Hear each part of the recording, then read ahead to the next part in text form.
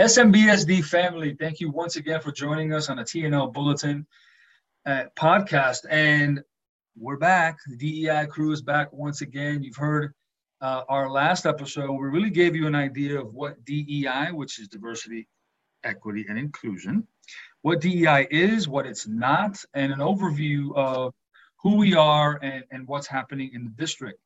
We want to get a little bit deeper now, more specific with our guests. And again, we have Stephanie Gary, Mariana Caron, and Amanda David, who goes by Mandy, all here again to really speak to specific things about disrupting inequities. We're going to talk about the impactful experience, at least one, that they've each had through DEI. And then looking ahead to the 2022-2023 school year and what DEI has in store for the district and how, once again, you all can be part of that. And let's start with these inequities. So in the last episode, we discussed that there are inequities all across Santa Maria Bonita and how we are going about disrupting them. There were some examples even given within the classroom. But what does it mean to you to disrupt the inequities that you see? Let's think about it purely from the school perspective or district perspective as well. What does it mean to you to disrupt these inequities? Last episode, Mandy was discussing school talk and how a lot of what we have done in the DEI cohort has been practicing conversations, examining our own perspectives and potential biases that we have, and how do you speak up? How do you even kind of acknowledge where you're coming from, right? And so I know that has been my own personal experience, is really take a deep breath and respond to sometimes administrators, sometimes colleagues, or students' families. And a big part of disrupting the inequity is, bringing light to it, right? Acknowledging that it exists and saying something, right? And being willing to have a conversation with somebody about it. Yeah, I think I agree with Stephanie. I think a lot of disrupting is on the interpersonal, stage, platform, whatever you, however you envision that. Because a lot of it does have to do with the ways that people are speaking about others and how maybe that language needs to change or shift in some way. But I also think, for me, disrupting inequities is more at a systemic level. And I think part of the reason why I focus so much on the systemic level is because as a young Black woman, me disrupting people interpersonally can get me in big trouble because I come off unintentionally. I know it's not necessarily people's intentions to be upset with me, but it has happened many times before. And so interpersonal disruption is a little bit harder for me because I have to think about my own well-being. And sometimes I have to think about, am I going to get fired for saying that? It's just the reality I live. So I like to look at disrupting equity more from a systemic level. Like, why are those mindsets even there in the first place? So when we have grading policies that are like, you have this cut point and this cut point, if you don't meet said cut point, then you are at risk for retention. Like, how does that policy inform our mindset on a student? In kindergarten this year, I had to look at the cut points for letter names and sounds. And if they knew half of the letter names and sounds, they were quote unquote at risk for retention. But they just started school. So how could they be at risk for retention? It's not their fault of anything. We're just putting kids in these boxes. And then that creates a mindset with the teachers that, well, that child's failing because they didn't meet some arbitrary cut point. And so I like to bring that to the forefront when talking about grading in PLCs or when talking about our policies during staff meetings. I'm the one who's like, but how is this system affecting our mindset towards students? And I I think think, you, and I think, I'm sorry, Mariana, I think you bring up a great point because it's the micro versus the macro. You know, the interpersonal piece, absolutely. I think that is, dare I say, the clearest or easiest to understand is how we're impacting individual people. And what you're saying is that is a much larger piece. I mean, the data alone, how is data or how are the systems in place to get that data inequitable towards students? You're absolutely right. A student who just started, how can we possibly see anything about that student's learning or anything else when they're just starting? And there's so many factors involved with that. But how powerful is it that we are making, and let's call it what it is, a judgment on a student based on what's happening that day when we don't know any number of things could have been happening with that student that particular day. And of course, that breeds into a whole lot of other conversations, including standardized testing. Don't get me started.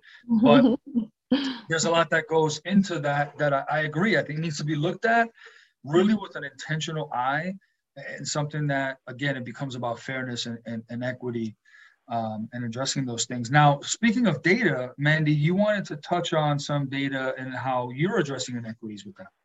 Right. When I look at inequity, I wonder, do I even know what the inequities are? You know, as a white teacher in a school, and I'm not even a parent. I'm like, do I know the inequities? And so something that I found interesting is looking at the panorama data for our site and looking through what are students saying first about the educational system? What are families, what are parents saying? What are teachers saying? This can tell a lot, paint a big picture for us. And what are the inequities at our site, in our district, in our community, for our parents? And especially important, in my opinion, is getting our Mixteco population included on those surveys, reaching out to them. Does it need to be a phone call? Does it need to be going to homes? Does it need to be bringing families in?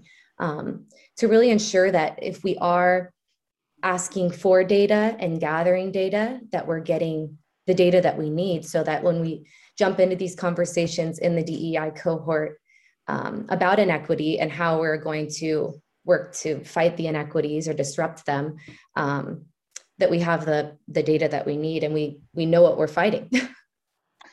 I couldn't agree more. And just to bring clarification for those listening who maybe are wondering why specifically the Mixteco families, Mixteco is a spoken language.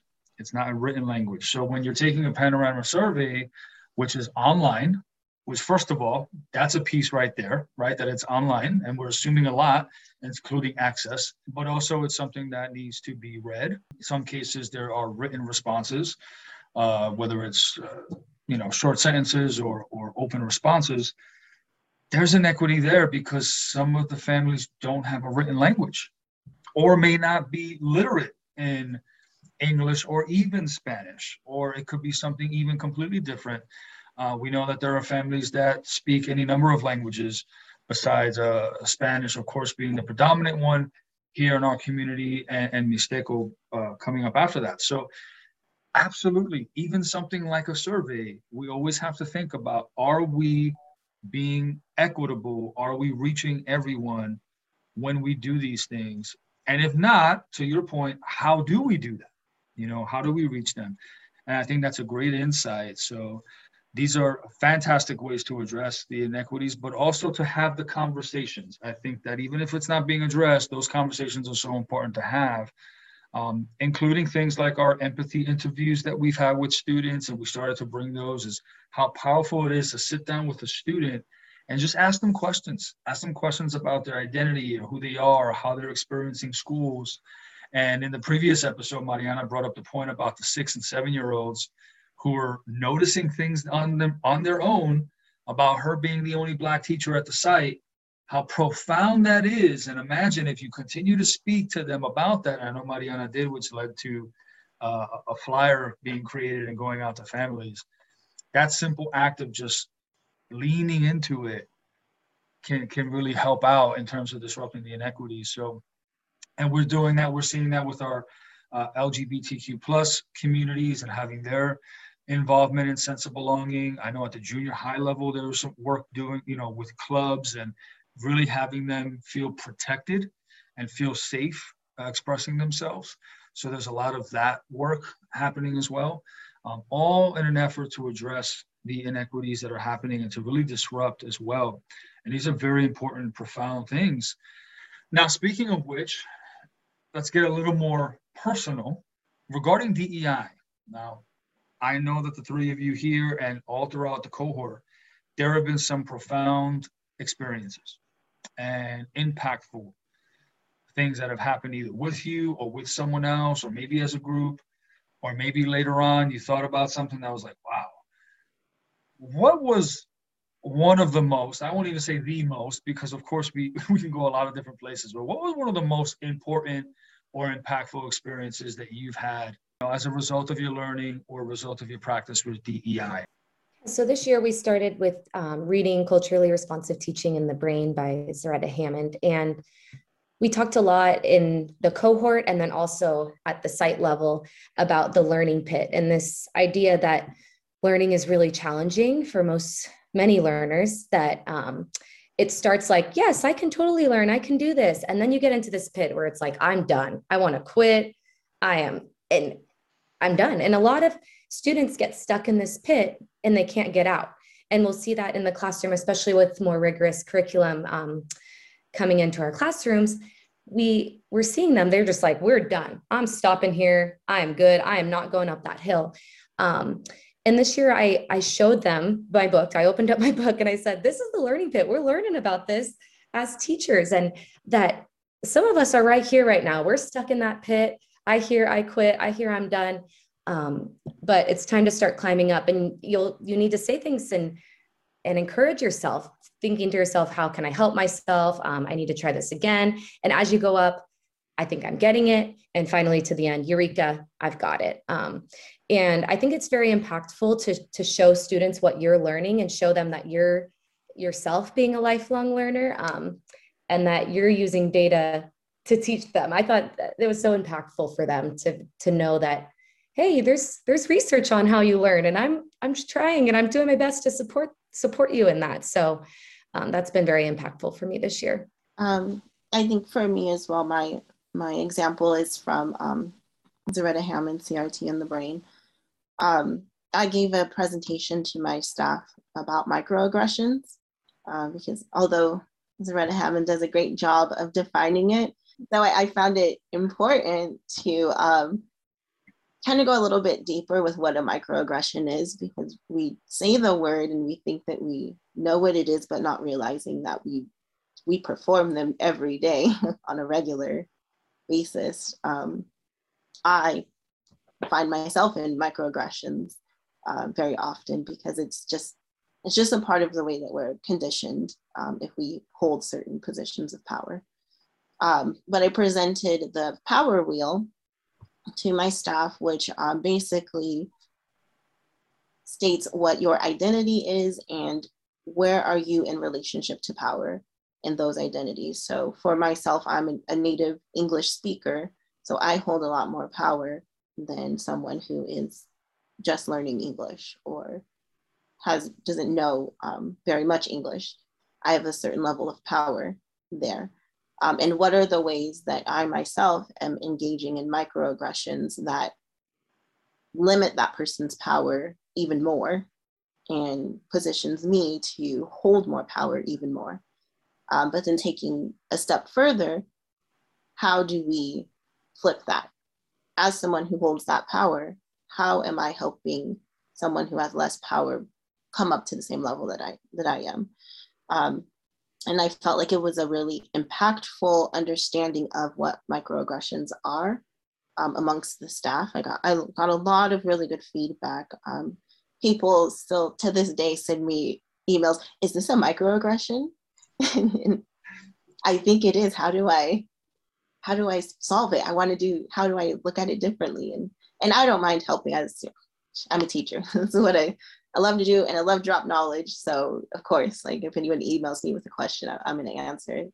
But it also was an opportunity for me to show people that yes, I am a Black American and I have a lot of oppressive systems against me, but I also hold a lot of privilege amongst that. And it's not the only thing that defines me. And I felt a lot more connected to the staff members after sharing that. And I feel like a lot of staff members kind of opened their eyes like, oh yeah, she's not just a Black person. Like, there's so many other things that comes along with her. And like I said in the last episode, it's just very healing work. And I was able to step out of my shell a lot more because of the experience that I had with my staff this year. So shout out to Jimenez. And I think you brought up a couple of great points. One is that you are willing to help, and people come to you, which I think is an encouraging aspect of all this, is when people ask questions. One is because they're being vulnerable enough to do it, which is huge for some people, is to even come and say, is this bad, or I think this is, or whatever. And I think that's powerful, but also that you recognize those areas for which you have power.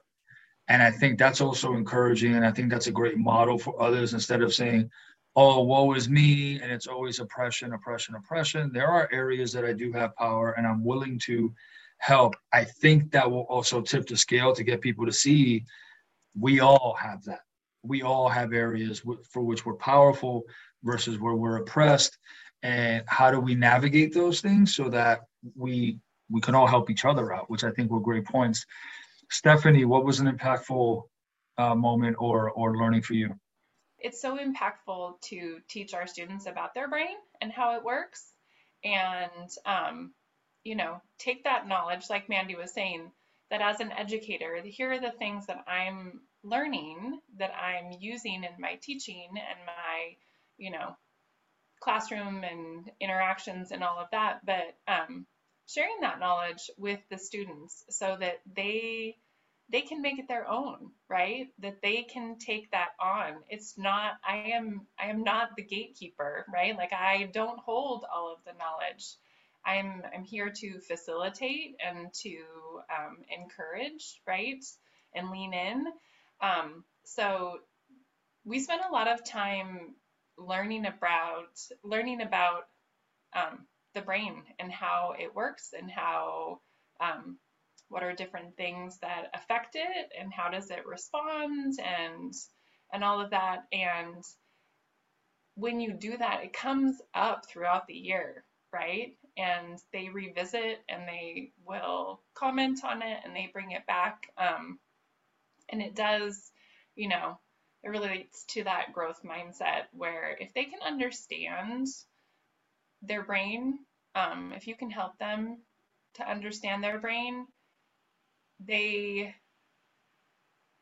are more gentle with themselves, right? And like Mariana was saying, this work is very healing personally, from a personal standpoint.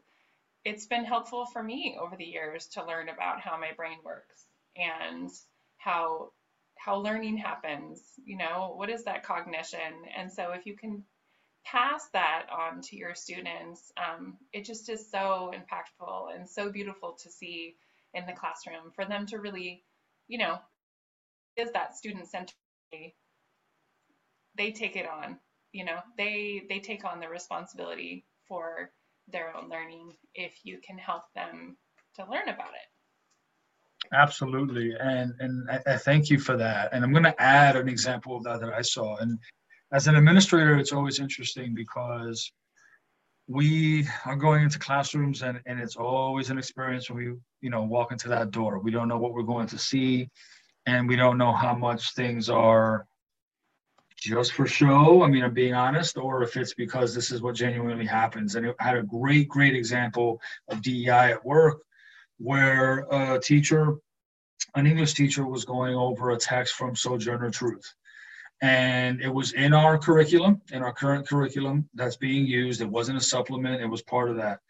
What he did, which was fantastic, was really tie that into intersectionality of identities. And the students, who are predominantly Hispanic, Latinx, are trying to find themselves in this text from a Black woman, right? And the experience became about family. So there was a tie-in not just to the text, but also the history and who Sojourner Truth was and the family that was there that was taken away, and she lost so many of her children and all that. And then it became conversation about family. So it was really tying it into something the students could understand. Students could totally understand family and the family unit. And knowing that Hispanic and Latinx families are largely collectivistic and family is a huge thing, what a great way to tie that in. And then it was also about, well, let's talk about intersectionality. Well, how many of you would identify as this? Or he gave certain prompts so that the students can say, oh, I'm Hispanic, or I'm a female student, or what do we all have in common? We're all 8th grade students. And it's one of those things that allowed the students, to your point, Stephanie, to think about the process and that metacognition of thinking about the way that they're thinking and not just answer questions for the sake of it. They were then pursuing opportunities to find commonalities with each other. And then when they had something different, it was a conversation point. One particular student is Filipino in that classroom, and it became a topic of conversation. And it was like, well, that student understands family. That student understands a different language and understands that piece, right? So there's commonality, even though it's quote unquote different. No, we still have common ground. So now the intersections are happening and the students are seeing that along with the visual that was on the board about intersectionality. I thought it was fantastic because you're taking a text that's within the curriculum and you're really making this about the DEI work. The students did the heavy lifting in this activity and just really allowed for those natural, organic conversations. They were all in groups and collaborating. I just thought it was a fantastic opportunity for the students to do the work, the students to make those connections and really to see this brought forward. And then, of course, lessons to come were, all building upon that. And that was all using our current curriculum, nothing that had to be brought in from outside or created. It was all there. So it was great. So I want to have one last piece because we're in a new school year, 22-23, jumping in after 2 of the most interesting years an educator could ever experience. Mariana, final question. What do we look forward to as DEI? How will you plan to open this school year? What do you think has to happen in Santa Maria for this DEI work to continue? Oh, so a lot of loaded questions there. I will say that I'm going to start my school year off a similar way that I do every year, and that is really putting in the work to get to know my students and their families. That means co-constructing routines in the classroom, co-constructing rules or guidelines of the classroom, really talking about how we are a community and why we are here in the first place. And what do we want to get out of this, and giving the students the opportunity to say that. For the first 4 to 6 weeks, I'm kind of sitting back and letting them tell me, majority of the day, I'm letting them tell me what they think and what they want to see, because that's important to know if you're going to move forward as a community. So that's definitely how I'm going to start the school year. Something that I'm going to add that I haven't done before is a community walk. So walking around the community and seeing the families and stopping to talk and asking them a few questions, and just letting them know, like, I am here for you. I am a servant to the public. Like, that is what I went into this field to do. Tell me what you need. How can we collaborate? So that's kind of taking it a step further, but I'm really excited to do that. I'm looking forward to it. And then as far as bringing more DEI work to Santa Maria Bonita, like I said, I think that it needs to be implemented at a systemic level. We have to really take the time, the same way that we are examining the language that we use and the words that come out of our mouth, how we're examining our own mindset. We have to examine the policies of the district. We have to examine the grading policies, the tests that are being implemented, what we're doing with that data. All of that has to be looked at. as well. And it might sound overwhelming, but for many years to come, we have to do that. And as we chip away at it a little bit at a time, we're going to have better outcomes. We're going to heal from the traumas that we've created within ourselves and within our students. It's only for the betterment of the future. So I look forward to that. Thank you, Mariana. And I love the idea of that community walk and getting students involved. And you mentioned you were going to have some of our youngest learners at SMBSD. So I think it's a great start to their education. Mariana, thank you so much for all of your contributions. Thank you for joining us in this episode. And we look forward to hearing some amazing things in future episodes. Thank you, Mariana. So Mandy, same deal. How, looking ahead to next year, what do you now, because you mentioned yourself as a newer teacher, right? So you have your own, I'm sure, ambitions, and you're like, oh man, I want to try so many different things out. What about for you? How do you plan to open next year with that DEI lens, and what needs to happen district-wide?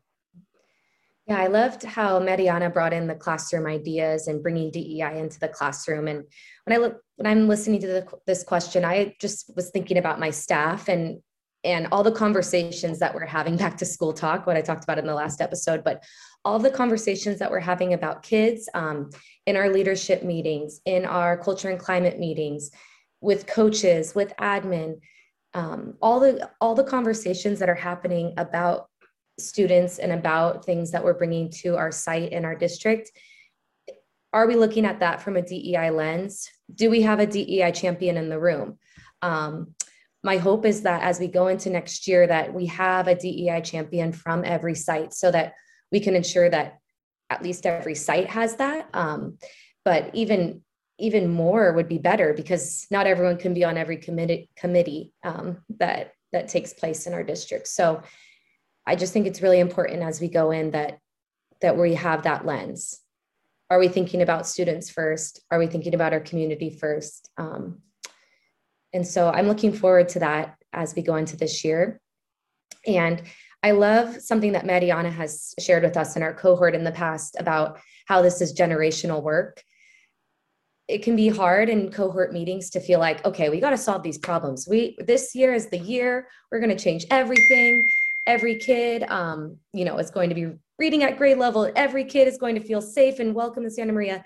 It might not be 1 year. It might not be 5 years. It might not be this generation. This is work that's happening for generations to come. And Mariana always reminds us of that in our DEI cohort meetings. So just having the patience as we go into the year as well. That's a great way of putting that, Mandy. I mean, it's true, right? It's that delicate balance of the urgency that this work has to, happen, but also understanding that it's generational. I mean, when you have a 6-year-old who has that wherewithal, you want to jump on that and say, yes, you're the future champion we need. But knowing that down the road, it's really just kind of working that in and getting her to understand who she is in the grand scheme of things.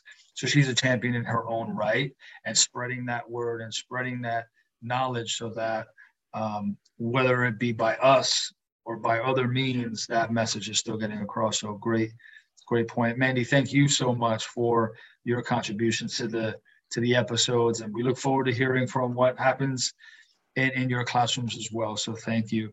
Thank you. Stephanie, absolutely. Stephanie, What do you see moving forward? I love the beginning of the school year, so I just am really excited.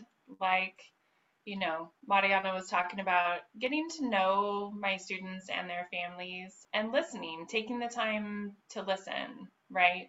And building those relationships. I always work with my students every year to create our classroom expectations so that they have the ownership of it. I work really hard in those first 4 to 6 weeks of the school year to create such a strong community within our classroom, and I want to ensure that that extends to my grade level and to the school, because I will be at a new school site. I'm living this year or this coming year. That support that you can lend to each other if you really are looking at it through an asset-based lens, just like Mariana was saying, it just brings so much joy, right? It just makes it so that you're happy to be at school and the kids are happy to be at school.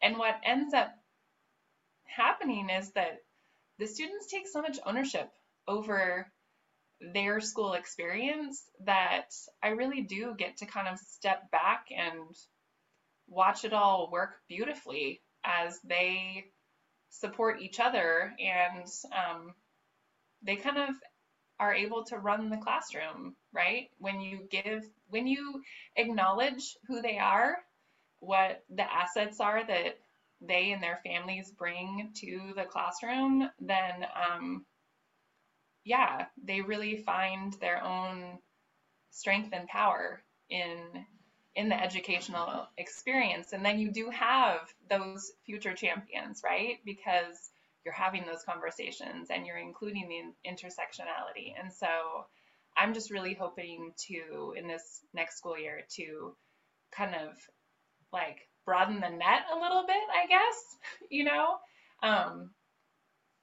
hoping for more of that community feel in a broader sense. And Mandy, it's so funny that you commented about how Mariana is so good about reminding us, right, that we're in it for the long haul, and it's going to continue long after we are gone, because it can feel so urgent, right?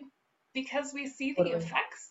We see the effects in those little faces that we see every day, or we see the effects when we're sitting down with families in meetings and in conferences. We see the effects of the policies that are in place, and how, you know, is it really equitable? Are we supporting the students and the families the way that they deserve to be supported?